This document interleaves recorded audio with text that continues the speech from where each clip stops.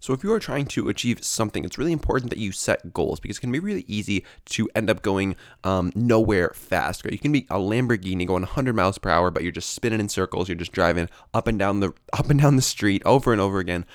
So you need to really establish where you are looking to go. And for me, the best way to establish your goals is really look at your priorities. Okay, so what do you want out of life? What are you trying to achieve? And then set goals based on what actually matters to you rather than trying to find some arbitrary goals based on what other people are doing or what you see other people achieving.